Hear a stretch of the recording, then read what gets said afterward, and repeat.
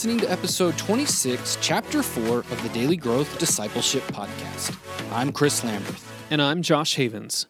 We're on a journey to learn what it means to live a lifestyle of discipleship. We're glad you're joining us and hope that as you set aside this time for God, that He will help you grow today in the everyday moments of life. Stephen Kuert was born and raised in a missionary family in Nairobi, Kenya. When in the USA, Stephen lived in Tulsa, Oklahoma, where he received his undergraduate degree at Oral Roberts University. He went on to obtain his master's degree at Global University. Stephen has traveled to over 30 nations and has lived as a missionary in 4 countries while ministering and teaching in several more. You feel the call of God to participate in missions. Maybe not as a missionary, but definitely to do something. So now what? How do we find a place to get involved? And are there any mistakes we can avoid as we do? In this chapter, Stephen answers these questions and provides some great tips on how we can develop a missional mindset. We've already been talking about the last question that I wanted to ask, which was how can we help others grow in a missional mindset? And so we've already thrown out a whole lot of tips and tools. I'm just curious if you have any other advice or if you have any specific teachings when you travel around, and I know you preach a lot about how people can get involved specifically in missions, and whether that be they're called to get up and fly over an ocean, or if they're called to just reach out to their neighbor who might be from a different culture. Yeah, that's good. Specific suggestions. My wife and I like to encourage people to go buy a map. We're talking one of those laminated plastic ones that you can hang up somewhere in your house. They still make those? They do, believe it or not. I'll map quest You can get it. You can get it digital too on your phone, but I think it's more useful when it's visually in front of you. And circle a country. And you say, well, what country do I circle? I don't know. Ask the Lord which country to circle, or go to joshuaproject.net and find one of the unreached people groups. There's 100 of them that are the largest unreached people groups on planet Earth. Select one of them, find what country they're in, circle it, and just begin to pray. And it's remarkable what happens as we begin to pray for people who we don't know or don't know Christ. Something begins to get down on the inside of your heart, and it really does begin to affect and influence the way that you live out your Christian life when you recognize, hey, there's still people right here on this same map that I actually live on as well. In metaphorical speak, that don't know Christ. How does my life interface with them, or how does my faith, how can it interface with them? And then I think the other biggest practical suggestion is, get connected with a local college ministry that's doing something with international students. Take them to lunch or dinner, or invite them over for a movie, a group of them. I mean, you talk about having the opportunity to have the nations in your living room, and the nations associated with you and your family. I think those are just 2 really, really simple ways to do that. But I think they make a significant impact. And then finally, if I can just hit on this really quickly, the statistics that I have seen online indicate that currently Americans are giving about, I think it's 2.2% of their income away towards any kind of evangelical cause. Okay, not Americans, born again Christians, right? So 2.2%. That may sound good, may sound low, until you look at numbers during the Great Depression. We were at 3.7% or something like that. So American Christians, by and large, are giving less towards evangelical causes than we were, 100 years ago, when the economy was at its absolute worst.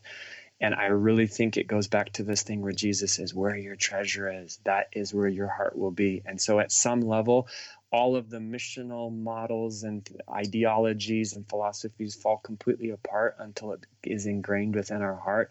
And Jesus directly connects that towards giving, right? And one statistic that I saw, I think this is the travelingteam.org, it said if evangelicals would just start tithing, we would generate $100 billion new dollars, which would be enough to finance all of the remaining missions endeavors on planet Earth. Just if we tithe, right? And so I look at that and I'm like, and I'm not just talking to the audience, I'm talking to me. Like, how, as a missionary, are my finances going back towards missions? Am I being intentional in my personal finances to keep giving towards missions? Because because otherwise it just becomes superficial and my heart's not involved in the game.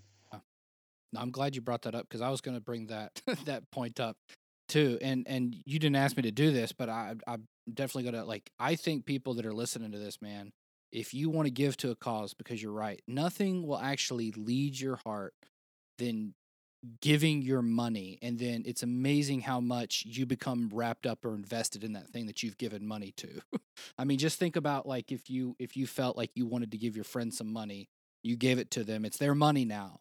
But if they went out and they spent it frivolously, how insulted you would be with that money, especially if you knew that they had some need and you gave them like $100 so that they could buy groceries, and instead they went and, I don't know, bought a new computer game or something like that. Like how upset you would be at them.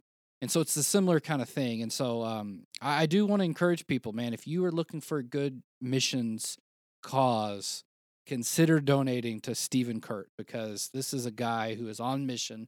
His life is dedicated to missions. And I know he probably doesn't want me to say this, but seriously, you should consider it. We'll have a link in the show notes too, where you could click on it and be able to give to him. But yeah, man. So I do think that's a really important point. Yeah. When we talk about missions, we talked a lot about the Spirit and the Spirit empowerment for missions, and most of us have read the story in Acts when the disciples are waiting in the upper room, and then they get filled with the Holy Spirit. Although I would like to point out that still, I think a lot of people have missed out on that story. My wife, who was raised in the church all of her life, she was raised Baptist, literally didn't know that story existed. So I do think it's an important point to just underscore that this Spirit empowerment is a phenomenon that happened. And so we talked about it a little bit already. But one of the things that, at least in our denomination or our fellowship, specifically a Pentecostal one, I think we get a little bogged down on some of the external rules, i.e., speaking in tongues. That becomes the real issue that we get into. But let's go back to the why question. What is really the point that you're talking about here? Why is this Spirit empowerment so important for missions? Why do we need it? Yeah. Let's phrase it this way. The whole purpose of the whole church is to take the whole gospel to the whole world. And so if we accept that as being legitimate, which I think you can make a very strong case for it throughout the book of Acts, then you go back to the promise that Jesus has made that we alluded to earlier concerning the Father, that he's going to send the Holy Spirit. For what purpose? And so he ties this in Acts chapter 1, verse 8, you will receive power to be my witnesses. And then he connects it to this idea of a global missional imperative, right? In Jerusalem, Judea, Samaria, and to the ends of the earth. So right away from the book of Acts, we understand that Jesus is going to trace the chronology of what takes place in the book of Acts connected to these concentric circles, right? Jerusalem is one location. It gets a little bit bigger to Samaria. Then it goes to, all the way to the ends of the earth. And as you look through the book of Acts, you can point out these specific places where the gospel made these leaps, right? It went from Jerusalem, it jumped to Samaria. Then you close the thing out. Paul's in under house arrest in Rome after impacting the known world at that time. How did they do that? How did they make, in a very brief, 35, 40-year period of time, how did the gospel go from a group of backwoods, unknown people in Jerusalem all the way to where Paul's like, I'm going to preach the gospel to Caesar, and the saints in Caesar's household they greet you, in Philippians. His impact has literally influenced the most powerful man on planet Earth. And you look at that and it can't be educational backgrounds. It can't be, church structure or models, because the church is brand new at that point. There has to be some kind of a supernatural empowerment that's going on that Jesus talks about with the Holy Spirit. So yeah, I would agree with you that it's so easy to get stuck on, do you pray in tongues? Do you not pray in tongues? And the challenge with that is that you can overlook the underlying idea that praying in tongues was never the point of the Holy Spirit empowerment in the first place. It was global, it was missions, it was witness, it was impacting the four corners of the world. And so if we make it about tongues, then I think with the challenge is we're going to not have missions at the fore. And when missions is not at the fore, then you get all kinds of abuses and you get all kinds of weirdness that can happen, because then it's people trying to invent some kind of, or make some kind of phenomenon happen, as opposed to, hey, you need power to live out your life for Jesus, to impact the nations of the world. Do you pray in tongues when that happens? Yeah, it sure seems like a lot of people do, and we believe that that happens, but that's not the main point. Mm-hmm. Sounds basically like what Paul was saying in the entire letter of 1 Corinthians. Well, I like that as a better definition for what it means to be Pentecostal. It's not just someone who speaks in tongues, but it's someone who is empowered for mission, and who is living their entire life in that direction, who is sold out. There is a dependency on God, and there's an admittance that we need the Holy Spirit in our lives in order to fulfill that missional call we have. Yeah, that's good. And people get tied up on tongues all the time, right? It's like, well, why tongues? And so the way that I explain it is I use this analogy. When I preach in the States, we talked about the diaspora. Oftentimes there's Kenyans or Tanzanians in the audience. I like using stories that happened in my life to illustrate missional points. And so I often go into Swahili, or at least speak with an African accent. And after the service, they come up to me. And of course, they're eager to talk to someone who speaks their language. So we're in the United States, inside a church building in continental America. And here are these people talking to me saying, hey, Steve, no, zungumza Kiswahili. Hey, how are you? We see you speak Swahili. At no point have I ever looked at them and go, man, you guys are so weird. Why are you speaking to me in Swahili? Don't you know that we are in America? We need to speak English.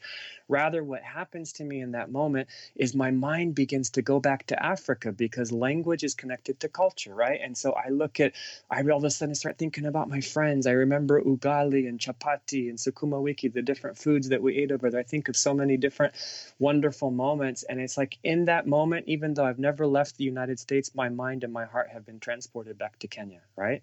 And so I make the correlation and say, so why do we have such an issue with praying in tongues? Praying in tongues, what Paul tells us is it's the language of the Spirit. So in that moment, when I engage in a different heavenly language, I'm interacting and interfacing with what the culture of heaven looks like. I'm before the throne of God, and I'm having access through my prayer that I wouldn't otherwise have, because of the power of the Spirit.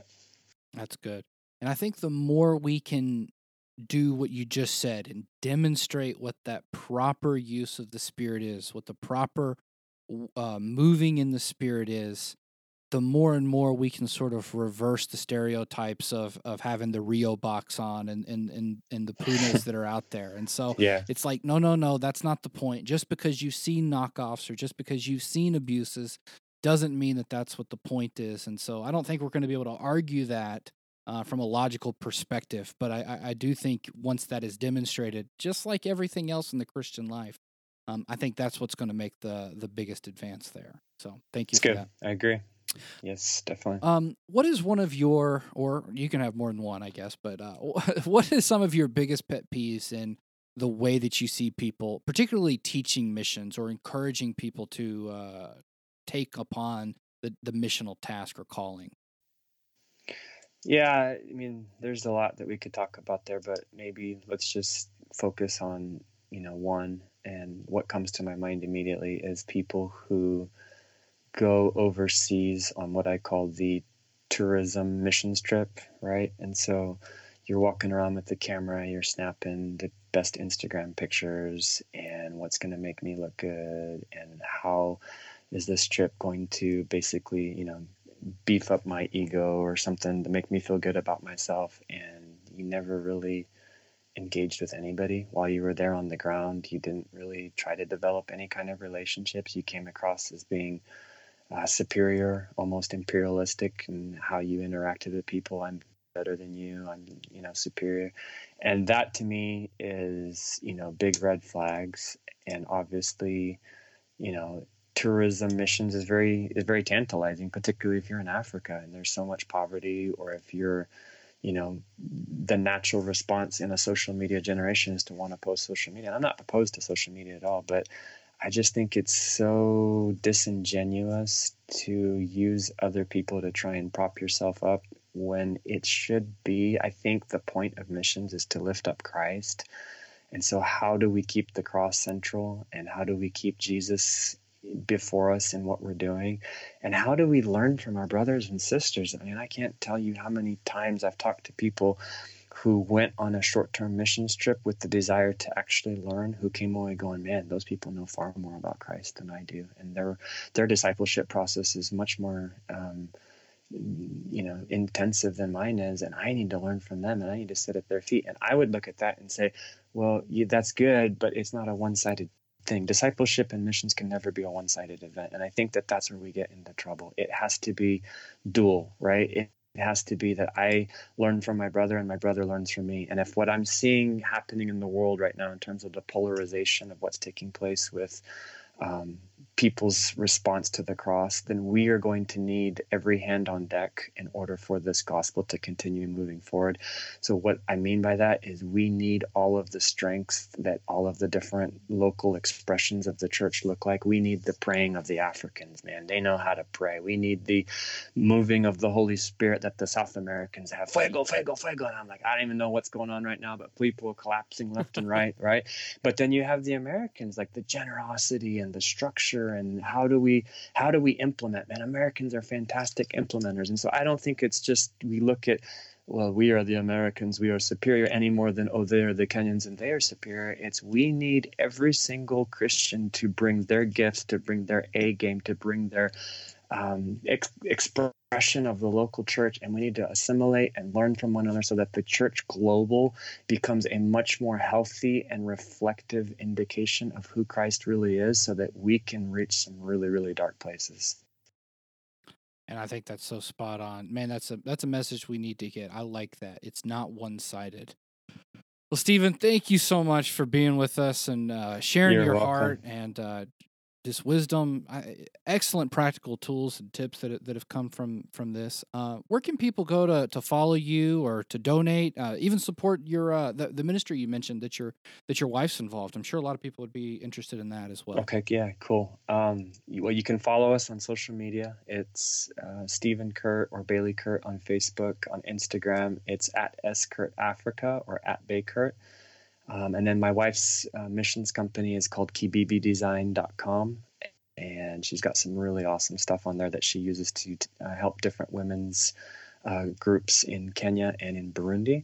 And then if anyone is interested in supporting us, probably the easiest way is via our website, involvedinternational.com. So involvedinternational.com. And we'll put those links in the comments below, like Chris indicated.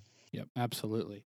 So, yeah, definitely you guys need to go check out some of that stuff. And some of these handbags and different things that are that your wife's involved with are really fascinating.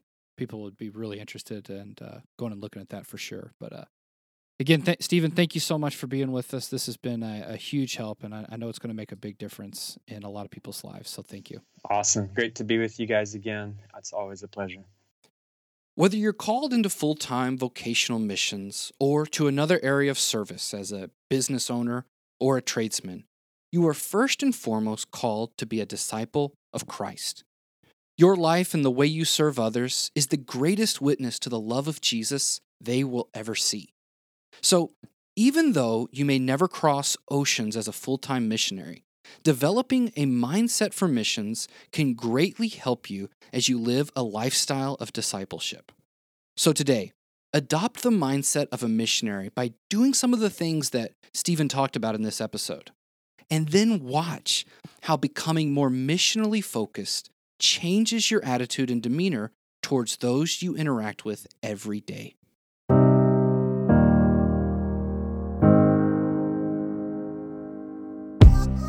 How can you create a lifestyle of discipleship?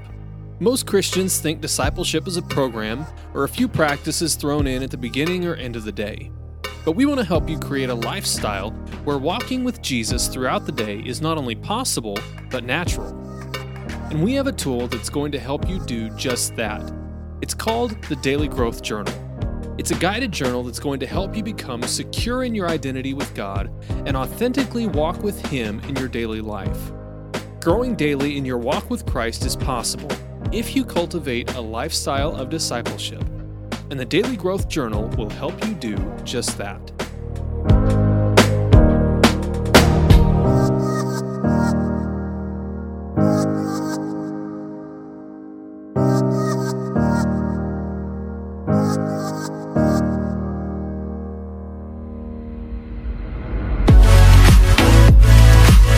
Thanks for listening to this episode of the Daily Growth Discipleship Podcast.